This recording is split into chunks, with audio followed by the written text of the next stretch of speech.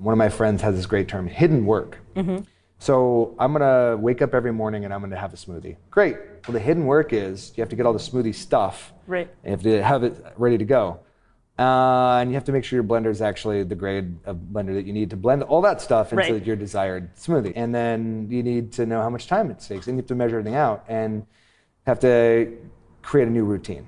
And so it's actually a 17-step process to do step 18, which is drink your smoothie. Right. And People don't talk about the hidden work as much. They don't? Yeah. Oh, yeah. No, that's really most of the work. It's life. It's the hidden work. Oh, I have to eat again. New decisions. I forgot to grocery shop. Damn it. And my knife isn't sharp. Up on me every time. Yeah. Right, and my knife isn't sharp. Yeah. My roommate didn't clean the dishes, and now I have to do the dishes and then do the food. People are fascinating, especially up close. More especially when you get them talking about the things that they love. This is From the Hip, conversations in the service of passion, purpose, and play. I'm Adrienne Gunn. You ready to play? Today on From the Hip, I am chatting with my friend Josh Sabra, the head coach, or Coach Josh, and owner of Training for Warriors PDX. He and I chat goal setting, motivation, and leadership. So, hey, come cop a squat with us. Although, that might not mean what I think it means. Here's your goal. You set your goal in the future, and then you're here, and then there's this gap, and you like set your goal, and you're like, okay, how am I going to feel when I achieve that? Okay, and you take on those feelings now so that it makes it easier to get there. But then there's this beautiful, truthful, confusing. Lots of things are paradoxical, right? Sure. Yeah, confusing absolutely. things like set the goal and then forget about it. Let go of how. Yeah.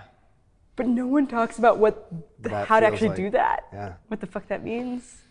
We talked about that. That was the beginning. That was the launching off point today, and it's tough. And I've swiped at that like 3 times, trying to capture the expression of that. And it's Gary Vaynerchuk says it really well. He's like, "What's your North Star? You know, the clouds are like the dream. Like, you know, you always know where the North Star is. You can always see it, and then forget about it and just get lost in the dirt. If you're living or dying by whether or not you are closer to your goal or not, there's going to be a ton of up and down stuff. And then like, you are only happy if your last at bat was good.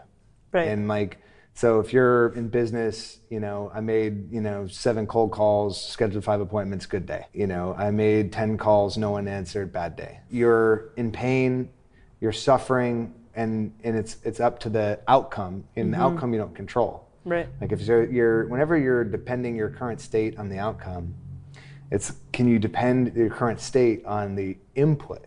It's not the same as like letting go about the how, right? Part of the how makes you happy. If you selected the right thing, if you wanted to be a farmer, you don't just like farming when the grain's grown. You like farming when you're digging the hole, and then you're sowing the seeds, and then you're tilling the earth. And you like all of that too. If you selected if you're in the right place in your life. That makes sense.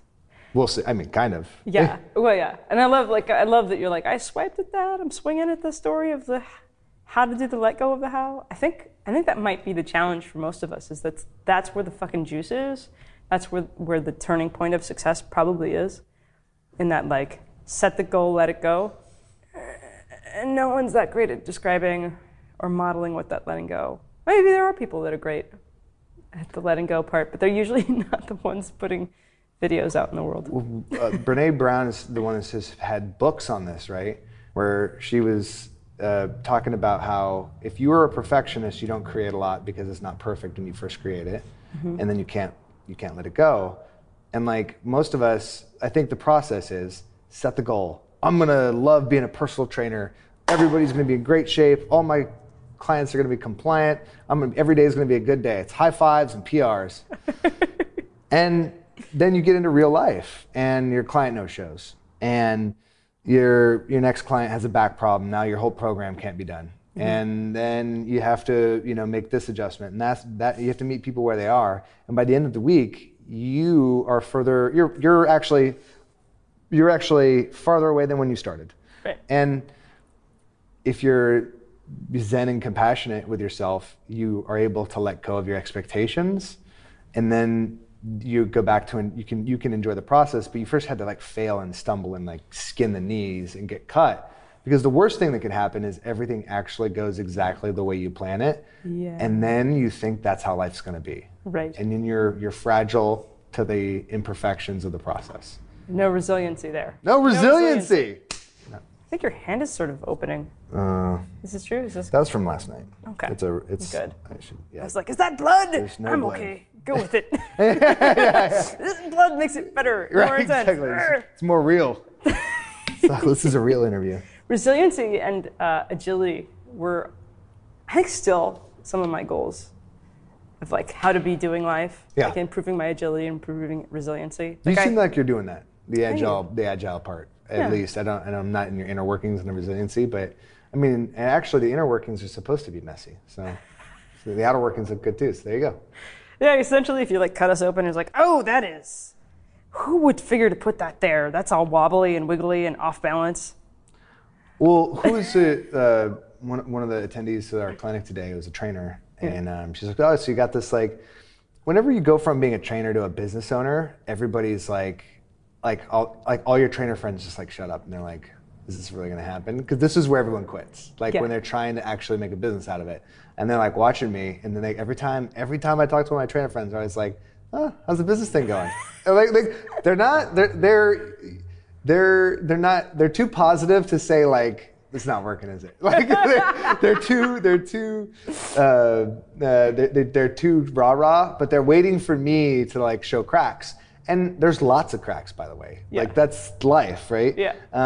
But it's funny because like so whenever I say like I was like, listen, like I'm moving forward, but I still have that thing, and every Monday I'm like, fuck, should I be doing this? Like, does this make sense to me? Like, I'm 33 years old, and I really bet the farm on this thing kind of coming to fruition. Yeah. And it's like, I love it, you know, but it's if you love it more than you hate it, you're winning, you know, and that's I come back to, and the hating it part is like that failing, expectations not met, realizing that I needed to develop a skill set that I wanted to believe that I had that I actually don't. Right, yeah. You know, The humility of realizing, oops, I don't know how to do this really important thing I need.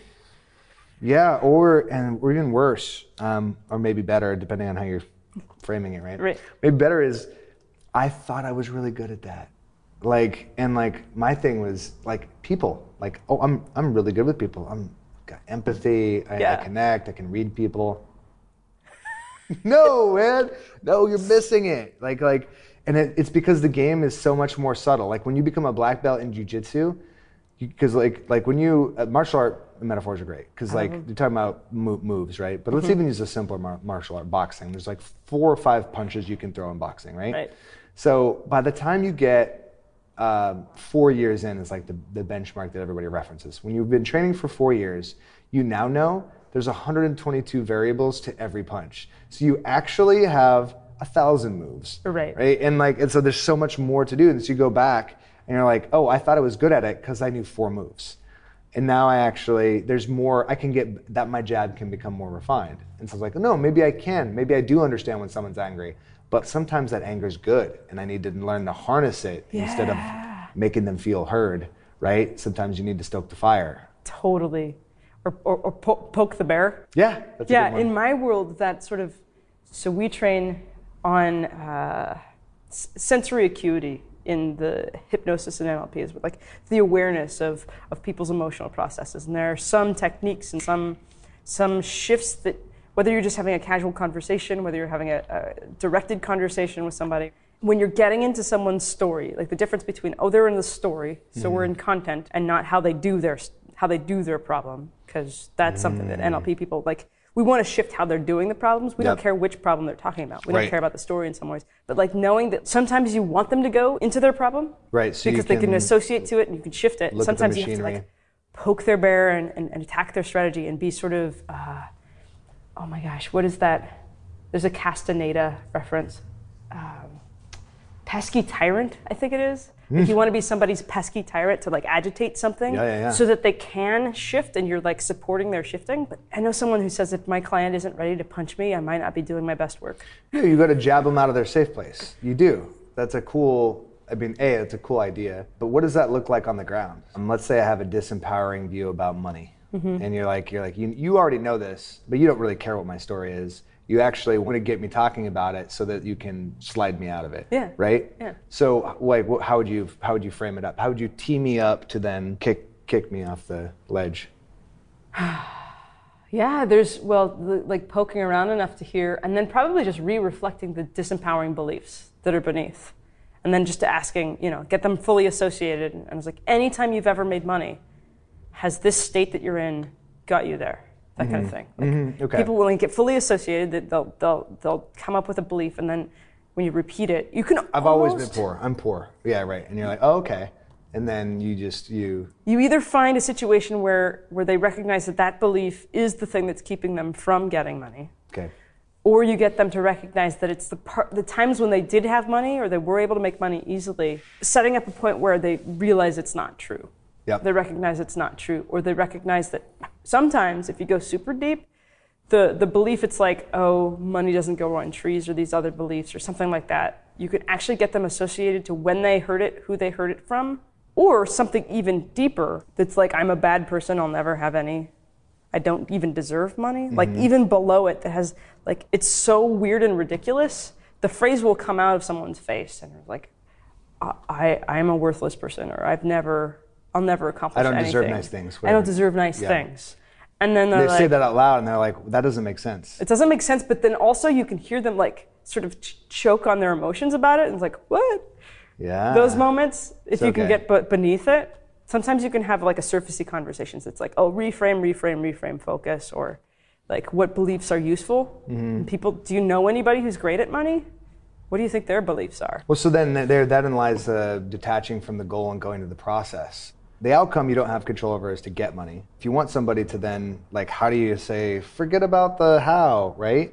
You say, like, let's pretend it was impossible, but you still have to go through and do your job. So, like, what's the one, getting to know, like count up how many refusals you get, right? Yeah. So pretend that you can't get money now. Now there's no pressure, right. But you go back to the process and you still got to throw your pitches.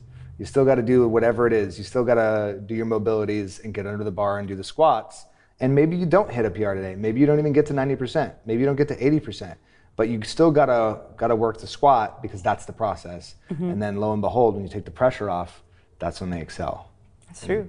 There you go. So that's it. So I think that letting go of the North Star, or letting go of like the how or everything, has everything to do with lowering the stakes, not raising them, because the stakes are so high. We're critical. But if you can say, okay, don't worry about winning. Let's say you can't. There's no winning in this one.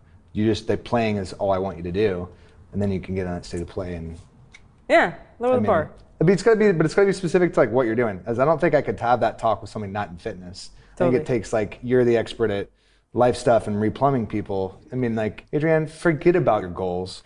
Just forget about them. Don't worry about it. I want you to just pretend that they don't exist, and just know that you're going to be happy no matter what. Right. And yeah, that's huge though. The belief that you're going to be happy no matter what, or even like when you lower the bar, thinking about, okay, so these goals that you don't think you can accomplish, cool. Let's pretend that's true. But what are they? If you could, you do that, like, let's say you can never accomplish that. Boom. That's one way to lower the bar. Or just say, let's say there wasn't anything you could do to not accomplish that. Right? It's destined, you couldn't screw it up and you could. And when you've reached that place, what are you doing? How does your life feel? What are you doing?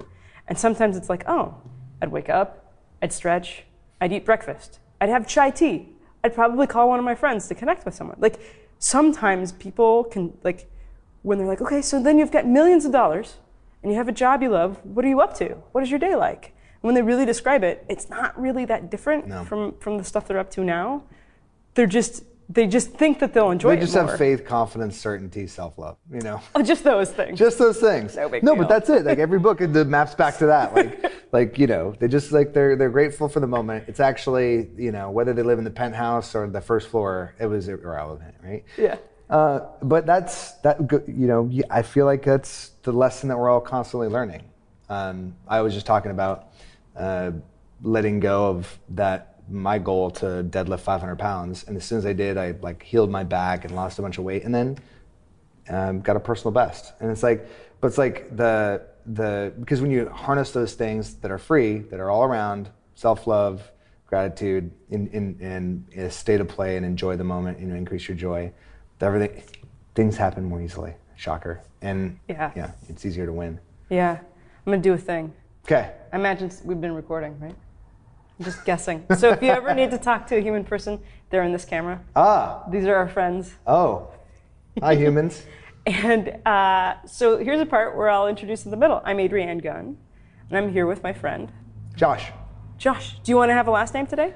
Sabra. It's French, I'm told. Nice. Yeah, you can't find that name. I don't know where it is. It does it feel French to you when you say it? Yeah, it's so my grandfather immigrated from Canada, and he always told me it was French. So that could be a total lie. Yeah. It feels French to me though. Yeah. Because of that story. I'm going to take it on. It seems as French as things can get. Thank you. It's the most French thing that's happened in our conversation. And that's probably that's the only French thing about me. I don't really like French food, French fries. French kissing's pretty good. Yeah. Right? And you know what? Yeah. I'm going to take it back. Jury's out on France. We're still working on that. So I am curious. So you're a personal trainer and you own a beautiful business. It certainly is attractive. Yeah, it's super yellow in the places where it's yellow, and it's not where it's not. Training for Warriors? Training for Warriors, yeah. What's that? So we do personal training, group fitness. Training for Warriors is a brand that one of my mentors started 20 years ago is what he would say, but a long time ago. And Martin Rooney has been working with fighters and athletes to make them more durable, stronger, faster, all those things. Mm-hmm. I got into it from that lens of injury prevention because my original job in fitness was working with soldiers who couldn't meet the Army standards for some reason. And I had to be self-taught on how to get them either off their injury or in shape. And this is back in like 2000. They just had to run fast and do push-ups. So it wasn't too difficult, but I was self-taught. Martin Rooney was one of those people I was reading about to borrow techniques from. And I was always trying to get, either solve somebody's movement problem then, or just keep them from getting hurt in the first place. And I got attracted to him through that whole, just don't hurt people. Yeah. And he's a great coach and mentor. And he had this program. I saw him speak in 2012. And he was putting this together for trainers to be part of a global network that already had my values or has my values. So it was an opportunity to sort of be associated with like-minded people.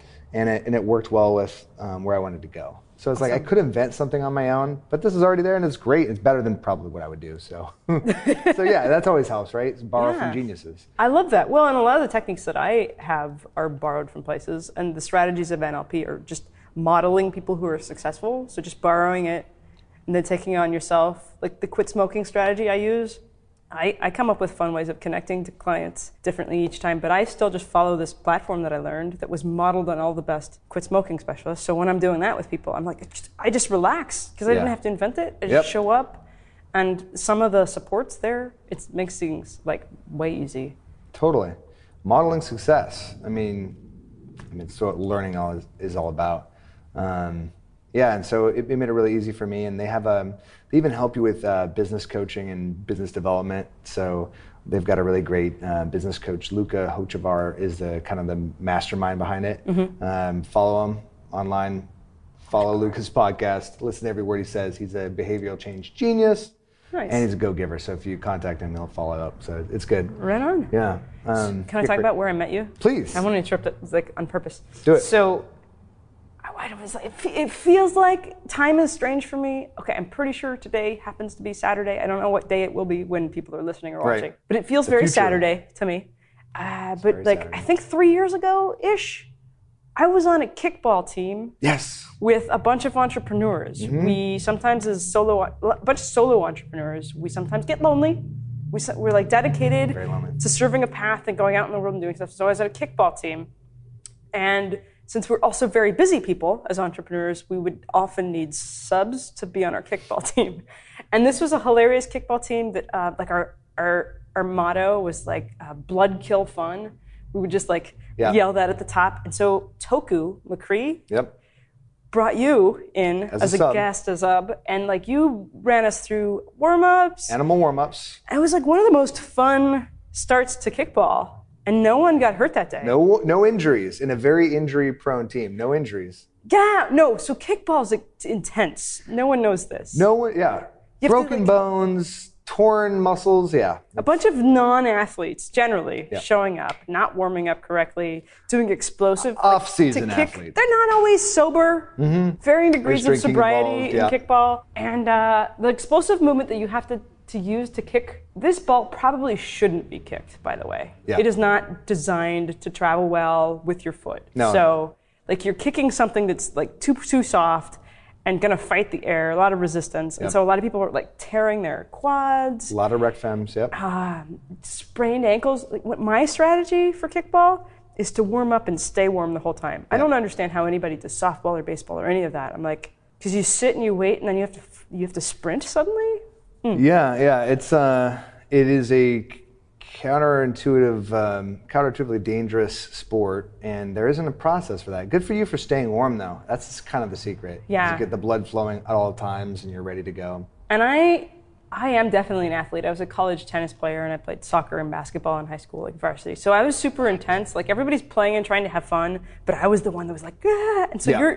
your friend, our friend now, Yes. Toku, is one of the funniest people that I've ever met, and he's the worst pitcher, non-athlete person ever. Yeah. And so I would be standing by and watching That's a him. strong ever. Yeah, he's pretty, but he's motivated. I had not met someone that was a worse pitcher in my life. You have the courage to be the pitcher, though, because you're out there and you're constantly. Because like when you throw a bad pitch in baseball, like lots of people don't throw baseballs that well. But when you roll a ball like down to the home plate, like if you're a foot off, which is easy to be a foot off, you're like a bowling roll, really. Yeah.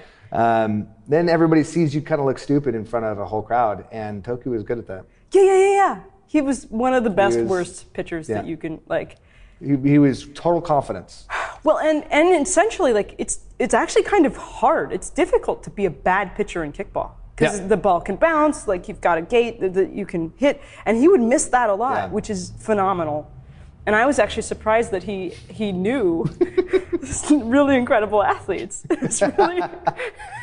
It was really an honor to have a moment of like being pumped up and coached by. And you just dropped in and said yes. Yeah. That was a lot of fun. Yeah. Well, this is what it would look like if you took it seriously. Like this is what it would look like if you had a process to that, which is fun too because the cool thing about coaching at all is really just revving people's engines. Yeah. And keeping people from getting hurt and getting winning, and this is good too.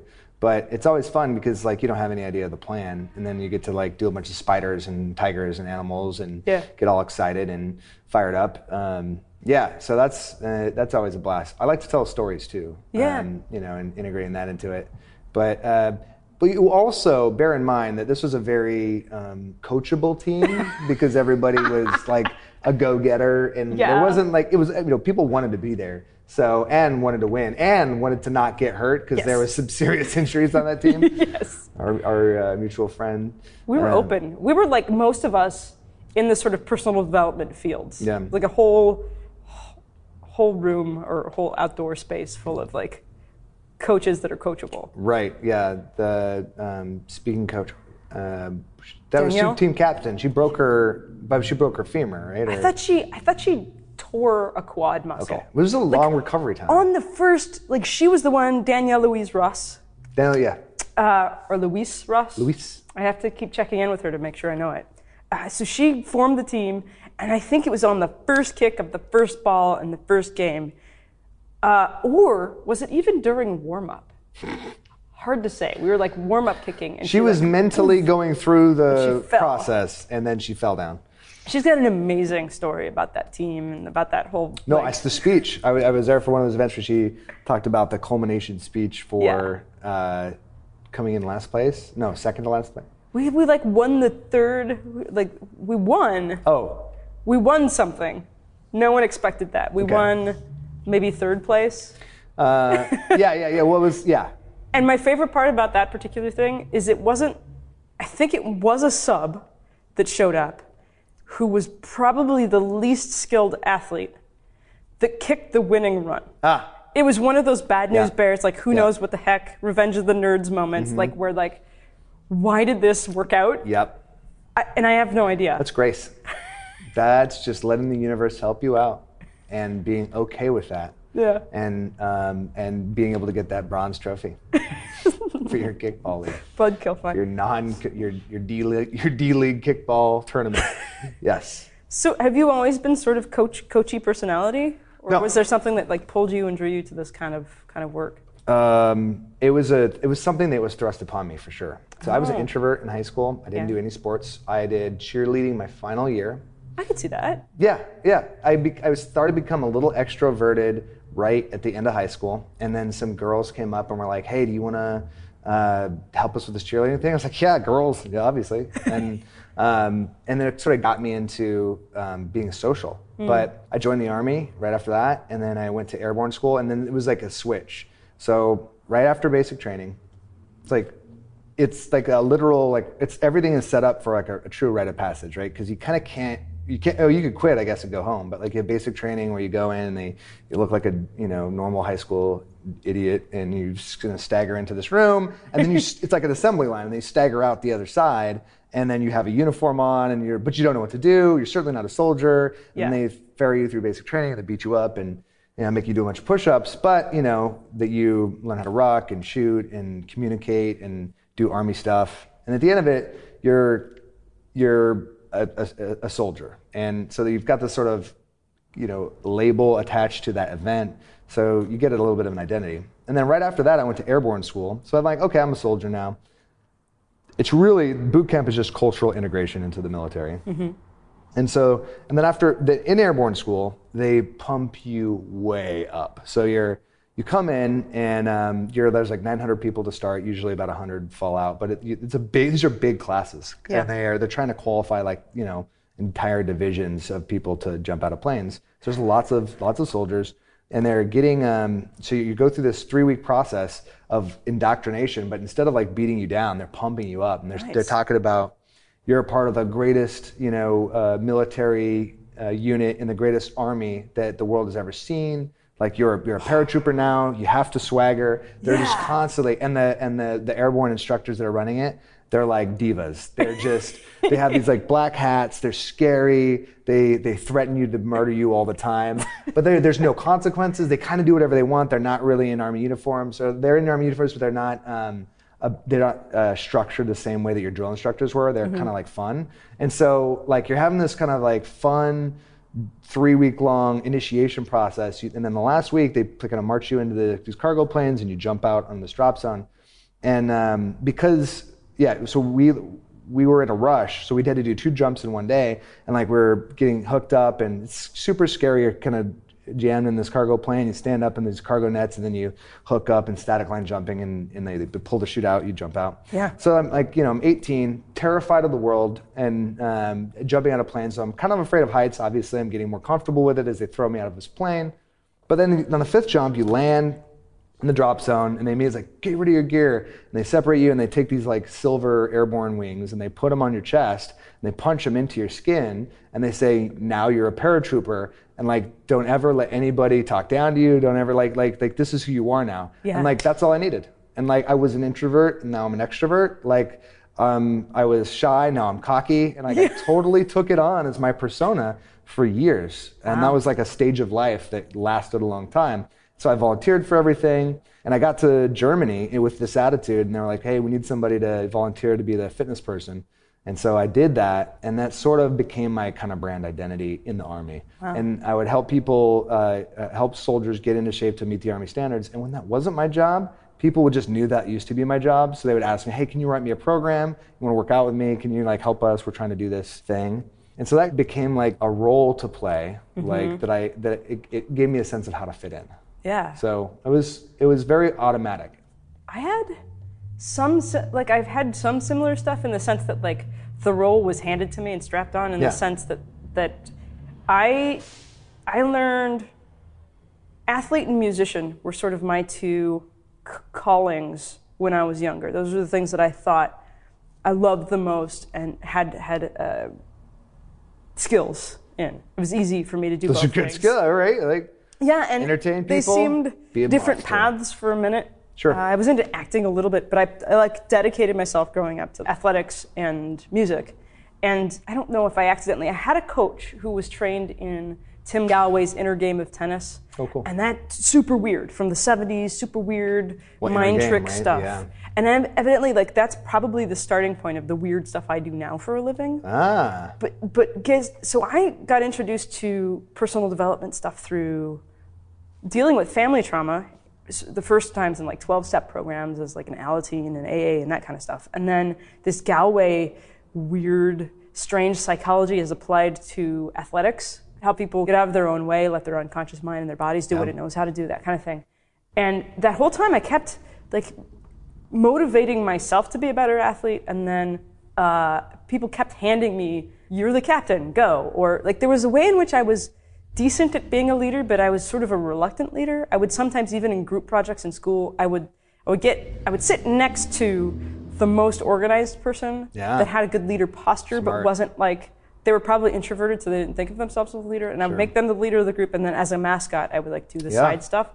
But everybody kept trying to hand me keys, like, be a supervisor, be a manager, and I kept like avoiding the keys, but having something that people kept recognizing. Yeah, you were the Dick Cheney of the operation. Sorry, there's not a positive mastermind person like the on the side. Controlling That makes puppeteer, sense. right? Yeah. We'll think of a benevolent mastermind as we talk, and I'll see if I can't come to it. But yeah, you're the person that like had the actual compass, and then but you're not necessarily the formal role. I didn't necessarily want the responsibility of the title. I went in and out of it for a very, very long time. Until It's a sign of a good leader, by the way. Yeah? It's common in the on the army. There was a saying. It was like, the person who doesn't want the stripes is the person who needs them.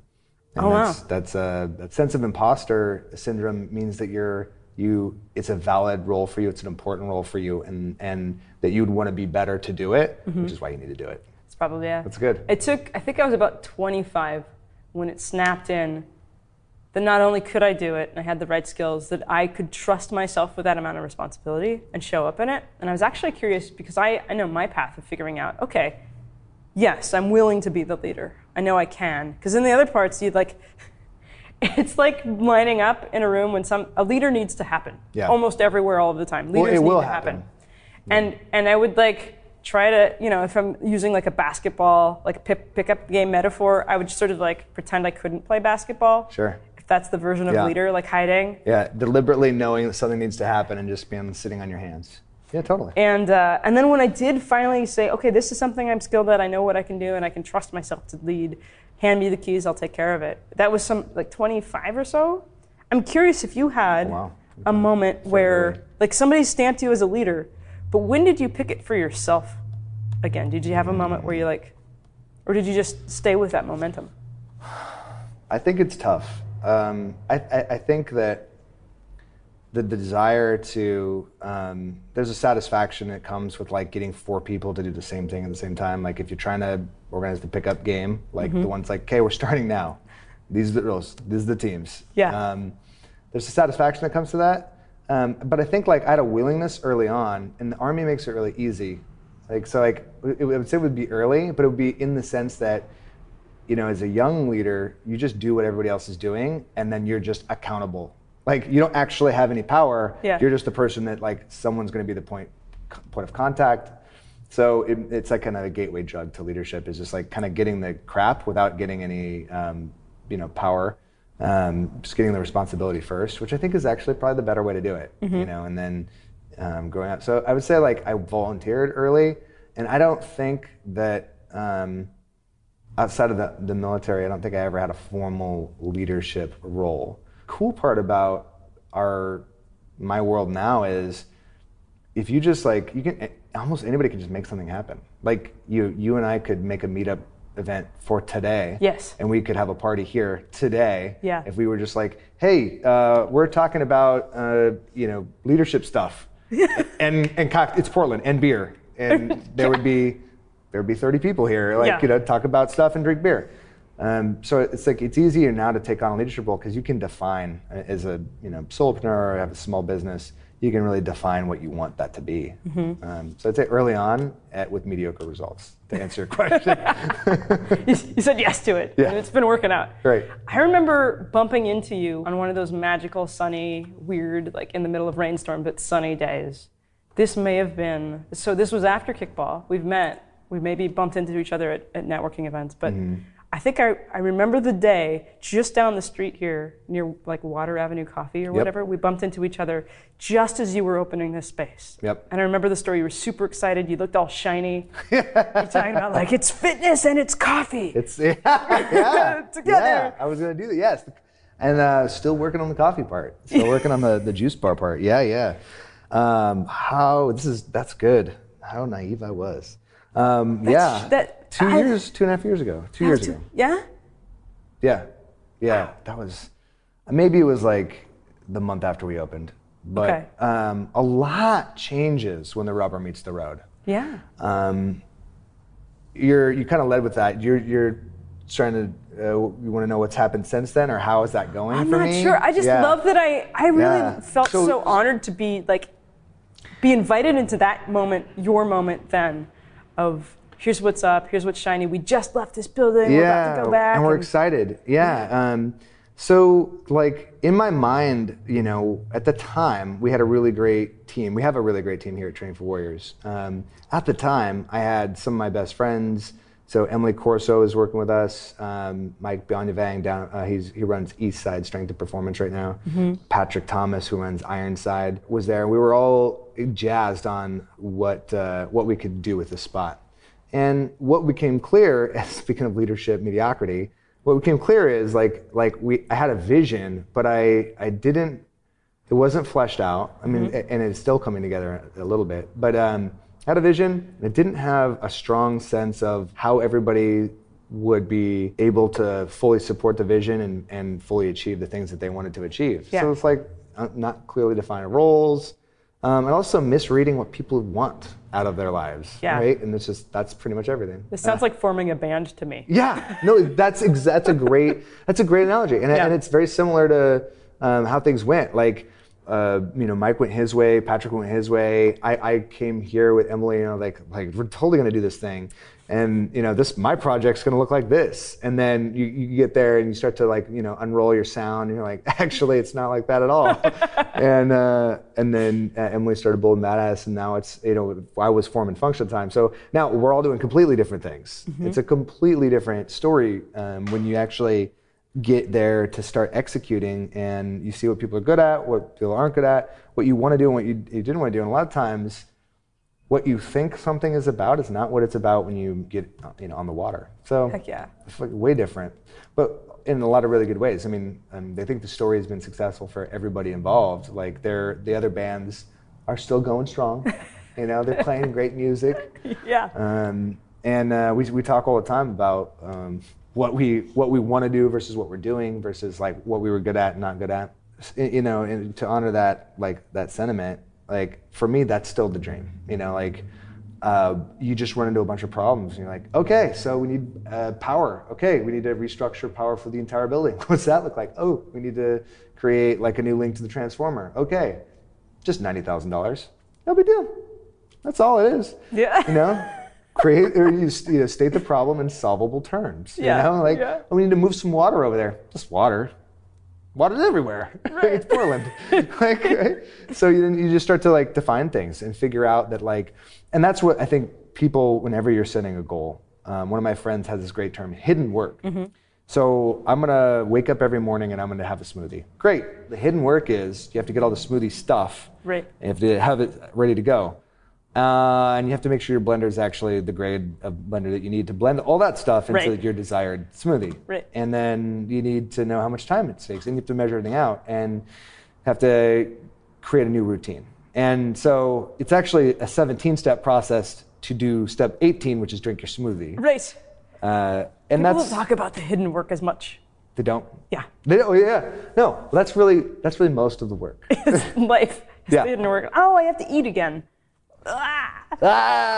New decisions. I forgot to grocery shop. Damn it. And my knife isn't sneaks sharp. up on me every time. Yeah. Right, and my knife isn't sharp. Yeah. My All the roommate extra didn't bits. clean the dishes, and now I have to do the dishes and then do the food. So okay, so you were saying earlier, many of your very supportive, highly trained and positive attitude friends Yep. that are quite physical and in different levels of fitness keep showing up to you like wondering, okay, How is this business thing going? Yeah. It's 2 years or so Yep. in this space, Yeah. and How's that business thing going? I guess that's Yeah. the question. I'm sure It's going great. I mean, like, so we've been doing training for warriors. We've been running the program the way it's designed to be run. It's a group program, and it can be scaled to anything. But it's at its heart, TFW is a group program. So we've got 5 classes a day, 20 classes a week. So I guess there's some days where there are not 5 classes, huh? But so we've got, I think there's 22 classes a week. So we're making money.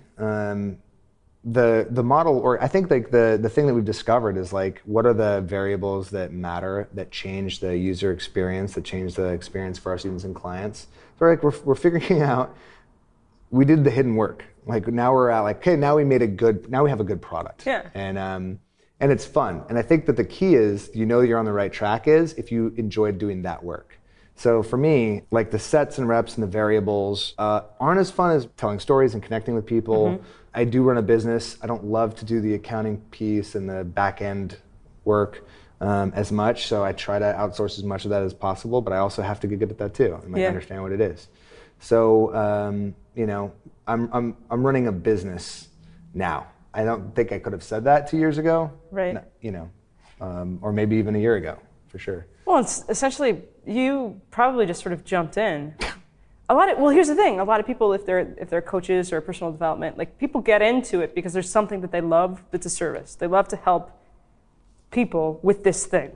And then it turns out that you're like, oh, I can do that for a living. I can do this thing I'm great at for money. Yeah. Cool. But then it turns out you actually have to have a business and a business model, and people don't usually go into business because they like business building, right? They like the service they provide, or they like the product they want people to have, or any of that sort of thing. And then there's all this extra stuff that you discover along the way. It's not extra stuff though. It seems like essential extra stuff. It's essential stuff, but that's the way I looked at it, right? Oh, yeah? And that makes it more work. It is more work, but like all that stuff I'm not good at. I was just talking about, but it serves to make your work better, because all those things you just said, they're in alignment with creating that great experience and service that you have. But when I was a young practitioner, I didn't understand that. I didn't understand how the structure of the business and how the way that you segment your products and all that stuff actually helps people more if you do it well. Right. And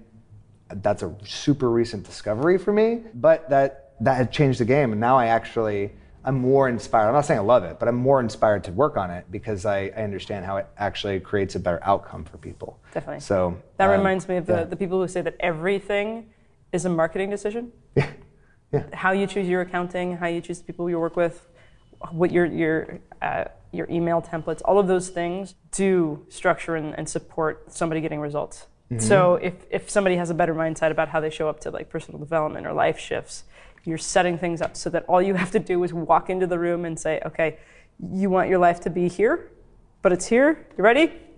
Change. Yes. Right. It's done. Yeah. And hopefully your business systems can help people get there. Totally. Yeah. And that sounds magical, but like it can be that simple. Not necessarily easy, but simple. If you're doing it right, the jury's still out on whether or not I'm doing it right. But like, it's okay to like sales. It's okay to like marketing. It's okay to like connecting with other people. And you could frame it as like everything's a marketing decision. And if that helps, I think that's good. Well, I don't mind framing it like that because I actually like marketing. Yeah. So a lot of people think that sales and marketing are dirty words they're not supposed to say out loud, and it makes them. It's like saying moist. Sure. Moist. Oh, yeah, no. Which is a trigger word for like, people like, I don't like that word. Yeah. So, what? So what if moist was the thing that got you spectacular results? Mm-hmm. Part of the thing that you love. What if? Yeah. I only want moist cake. I'm not gonna have dry cake. Right. Yeah, totally. Yeah, and That's a good way to frame it. I like that you did pair it up with something that people are often reticent to engage in, like marketing, or like you come full circle on it. You're just like, I hate marketing, but I actually do love it that Amazon tells me what book to buy. Yeah. Like, it's like, because like I got some really good books from that. And so it's like, you like the marketing that works, that's well educated and connected. That is the thing. Yeah. When people, I don't like sales, I don't like marketing. No. You don't like shitty sales and bad marketing. You don't like somebody knocking on your door that you don't know, that you don't care about, they want you to help them, not the other way around. Totally. Right. Yeah. Yeah. Well, I mean, externally, because we see each other on Facebook and Instagram, man. I'm loving the way that you're putting yourself out and doing videos for people. I get to see those, and those are fun. Oh, yeah. Externally, like spying on your life. It seems as though you were able to have like beautiful lifestyle shifts. Sure. That said, hey, life's good. Like sometimes when people are like starting a business, they have no social life. Totally. They have no like support system, and it seems like that stuff's going well in your world. Yeah, that's that's a choice. By the way, that's a choice. I get stuck in the grind and thinking that it's meritorious to suffer. Mm-hmm. And I had an epiphany earlier this year. I went to a summit. And it was really fun. You get around a bunch of positive people that you like. It was a Training for Warriors thing. And it's like, I want to do whatever I have to do to get around good people. And it's like, actually, I know a lot of good people. And actually, they're doing stuff all the time. It's just a choice of whether or not I want to like get out of my comfort zone. We have stories like, I'm too tired, I don't have enough money, like people won't like me, so being social is hard. And that's this thing people say all the time, like it's hard. Just show up. You know who's excited that you came to their birthday party? Everyone. Yeah. Everyone's excited. Yes. That you showed up for them. And just like deciding to be present. I think that if you can make one choice, that's a huge choice to make. And then so I just decided like I'm just gonna do the thing I wanted to do, and it's okay if it's hard or uncomfortable or expensive or whatever, I'll just deal with it. And that's like has made all the difference. But it's a continual choice. It's like being uncomfortable is a habit, and being comfortable is a habit. So you got to continually do the uncomfortable thing, which actually makes you happier. But you probably talk about that too. I sometimes talk about that. My friend, I went to where did we talk about this? She said the most brilliant thing. I think we were collecting footage from a friend's concert and another friend that I know through acting. We were talking about getting out of your comfort zone, and she said, "It's just I want this on a T-shirt." She said the best way to get out of a comfort zone is to not have one. Boom. And we were in a loud club, and it just like shook the rafters. I'm like, man. Could you do that though? I'm curious about that.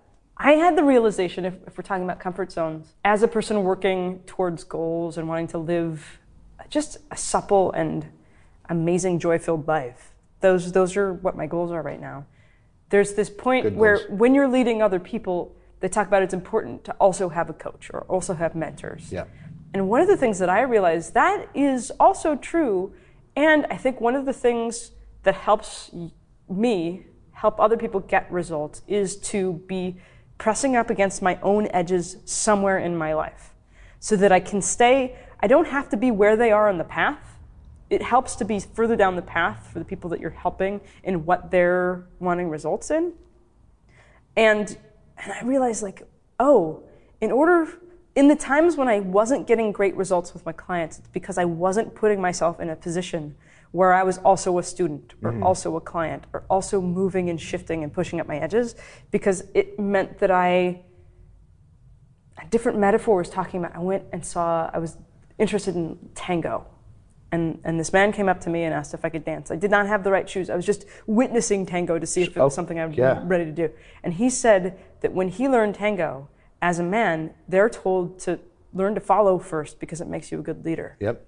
So when we talk about this comfort zone and these edges and that sort of thing, one of the things that I am curious about, I don't actually have an answer for you about that, but I did recognize that in the moments when I wasn't getting easy results, I could still get results with clients, but easy and powerful shifts for my clients were the times in my life where I was staying safe. I was staying cozy, and I wasn't pushing myself in some area of my life of either being a client or being a student or trying something new and moving and stretching any of my kinds of muscles. Like there's a process to build muscle and build strength and that sort of thing. Yeah.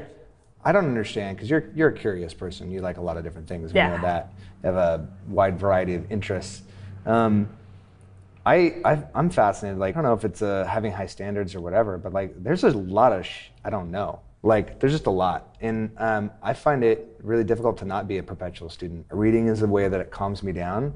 And like, if I'm being honest with myself, there's a lot left on the table in terms of my life and what I want. So luckily it's a habit to be constantly like in the pocket of a mentor or a process to change the way that I'm thinking about something.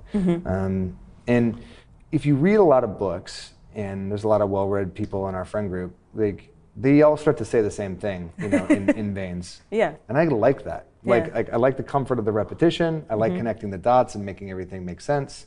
And you always learn new verbiage, and like that, like you were just saying, be a student.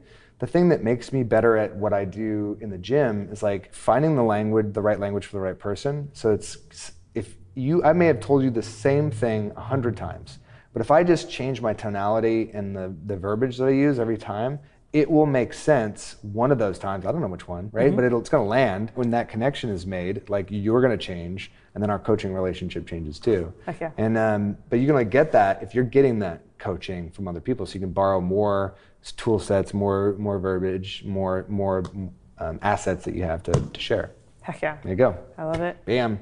Yeah. When I was going to say what popped into my head just now, there's the things that you've studied. Now, I'm not saying you haven't studied these things. So the training that I went deep into is language and communication. So music and acting has a physicality, the tonality, the language in that sense. And then I went into sales and marketing, which is also about communication. Yeah. And then I did some work in psychology and sociology and studying there. Then I went into learning hypnosis and neuro-linguistic programming, which is specifically about how to communicate. And so when you were saying knowing the right thing and the tonality to say, I was just having this image of you're specifically trained in which specific physical shifts someone can make to get the results they want. You can like watch somebody's body and figure it out, and then give them the shift that makes the difference, right? And I'm trained in the shift that makes the difference in language. So I'm just going to say that those are easy skill sets and tools to find. And it's one, and like, I love that you brought that up, because then you said like language and the theater and all the things that you put together from that. It's essentially the same. Everything is one thing, right? Like those are the different set of variables and interventions for the same stuff. Yeah. And that makes it more valuable. Like every time you do another class or another course, right? It makes it easier to connect the dots. That's cool. NLP's dense. Have you tried to read NLP? NLP's dense. Don't read NLP. That is not the best way to learn. Take that. That's the black belt. Start with the white belt. Read something easy. I don't know what the easy version of that is, but my suggestion in all things is, so all changes essentially that actually work have to be emotionally significant. And so if you're going to learn something to heighten the state, the emotional state you're in, like if you're going to change anybody's mind, it has to become emotionally significant. If you're going to change a habit, it has to become emotionally significant. There's something, you attach an emotion to something. Totally. So the easiest way to learn something new is to do an experiential process, to drop yourself in the middle. That's why they say like you should go into an immersion program to learn another language. Go to the country and do that. So if you were going to learn something like NLP and hypnosis, I think the easiest way to do it is to go to a seminar that's a few days long and like put yourself and your body in there in a place where they are trained to give you a heightened experience so the learning goes quickly. Like a book is not the greatest way to be introduced to something that can be that particular. Right. No, that's so on it. I mean, it's so cliche. In our industry, my industry, it said that everybody says learning is in the body. It's not in the mind.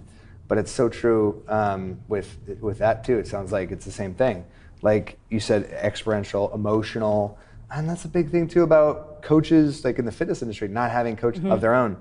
Because if you're not getting evaluated and feeling those subtle changes and when those things shift for you and learning new stuff and new techniques, it doesn't, it's not going to be as real for you when you go to teach it to somebody else, even if you read it in a book. Yeah. Well, I want to be mindful of your time. Sure. And the play. Thanks. And I'm feeling my blood sugar, and I'm feeling like rapport with maybe your blood sugar and whether you need a stretch. So we'll do some jumping jacks. I'm loving that you are willing to play. And I'm curious, like, maybe if there's a one last question, like, what's the next hill you want to climb? What are you working on? So, what are you excited about? Like, my life has been really unstable. So everything I'm doing right now is to try and, like, to cut to the chase, is to be living the life I always wanted to live and just do it now while I have it, whatever that means. And so, like, my next hill is, taking where I'm at in my life and going deeper with it. Nice. So, like, I don't live very far from the gym. I like walking to work. Like, I love the work with people. Fitness is my drug because I'm still, like, really enthusiastic about changing my body and my life like that. So, like, for me, it's like taking Training for Warriors and going from 60 members to 160, and that's going to take years, and that's fine, and that's cool. And along the way, like, having a great work environment for coaches and our staff to develop as people and to build better relationships. And I go back to that stability piece because I'm looking for depth, not width right now, because even though I'm a curious person, I really like having great relationships with the students here, the mentoring. I use that word very carefully with my coaches, like, teaching them and the staff, like, how to deliver great development to the students. It's all important to me. So just doing more of what I've got and 10xing that, if you will. But for me, that the value is in getting better at my own craft and process, and feeling like going from feeling good about it to feeling really great about it and confident. Nice, love it. Easy. Well, I'm around if you need any help with that. Yeah. Yes. Yeah. Well, it's good. It's good to know the best, right? Yeah, absolutely. I love that. One of my favorite things about saying yes to the entrepreneurship adventure, which it looks like it's a solo adventure. Right. No adventure is a solo adventure. No, there's no such thing as a self-made man or woman or other such. You make the decisions and you have a lot of help. Yeah, you're the one that says yes to your adventure, and there are a lot of helpers along the path. And I love being in your community and being able to, like, whether we're hanging out or saying hello or what. I'm a fan of yours. I'm cheering you on from wherever. And I think it's interesting the way that, like, as people are connected and we shift, I imagine that as you make shifts, I'll accidentally feel some of them too. Just, Yeah, no, I know. I think there are esoteric philosophies and quantum physics that are going to prove that, but it feels like it. There's some math in there. When people in your community make shifts and make strides and have successes and triumphs, and even the trials and fall on their faces, we all feel it, and we shared learnings. Yeah. Well, I totally agree with you, which is why I always root for your success too, so I can feel the vibes. Vibes over here. Right on. Vibe it my way. Right on. Okay, well, thank you for that. I don't have a fancy way of wrapping up. Water drinking? Gratitude. Thank you for putting this together and having a conversation we should have had like a year ago. Oh, yeah. Right. Absolutely. But it's awesome to do it now. Thank you for saying yes and being here. Thank you, CJ, for being CJ over there. Thanks for watching. Well, that's how that went. Thanks for joining us on this episode. Thanks for watching, listening, reading, imbibing, however you took this in. Thanks for being here. And if you really enjoyed it, I'd love it if you would do all of the things. Like, share, ring a bell, bang a gong, tell a friend, and come back next time. I hope you had as much fun as I had.